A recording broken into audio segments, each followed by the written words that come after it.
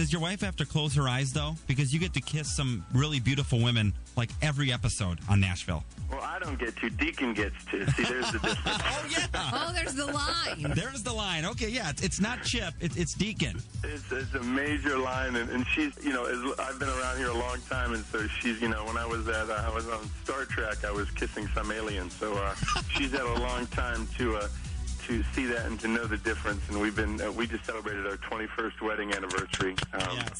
Yeah, our marriage is old enough to drink, and so we're kind of a little bit.